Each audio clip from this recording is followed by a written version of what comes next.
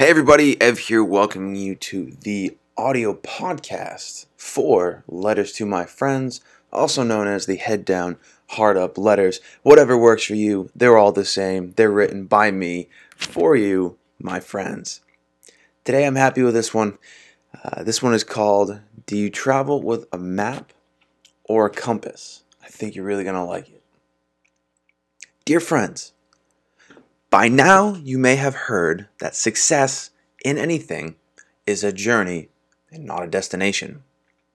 That it's more important to focus on who you've become in the process of achieving your goals than it is in the actual goal itself. Because, after all, to get what we want, we have to deserve what we want, and that requires that we become the type of person who is what he or she wants. When it comes to the journey, many of us think that we're traveling with a map, or rather, we're often looking for the map for our journey. We want the path nicely laid out so that we know when to expect every turn and twist. And now, with the continued evolution of the online map, we can know where the stops and starts are and which routes to avoid, all in real time. But traveling with a map in our journey of life does not translate so nicely. Each journey is different. Yes, there are some things we can learn from those who have come before us, but no matter how much we try to replicate their path, our journey is truly unique to us. In the voyage of life, a map is only useful to figure out which direction you want to go.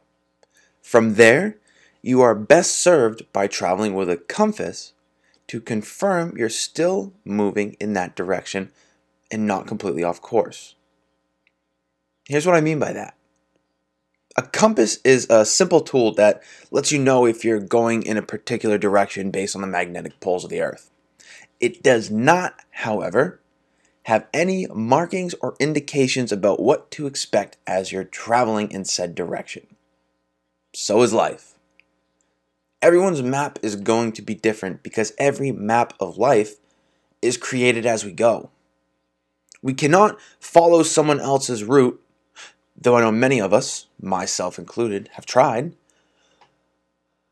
We can only look back to see the exact route we took, but we cannot look forward to see the exact route we will take. But we make sure we're still heading in the right direction. And that's all that is important. Remember, it only matters how we got somewhere because of the person that we became in the process of doing so. So, my dear friends, are you in the process of becoming the person who gets what you want? How do you know? Are you using someone else's map?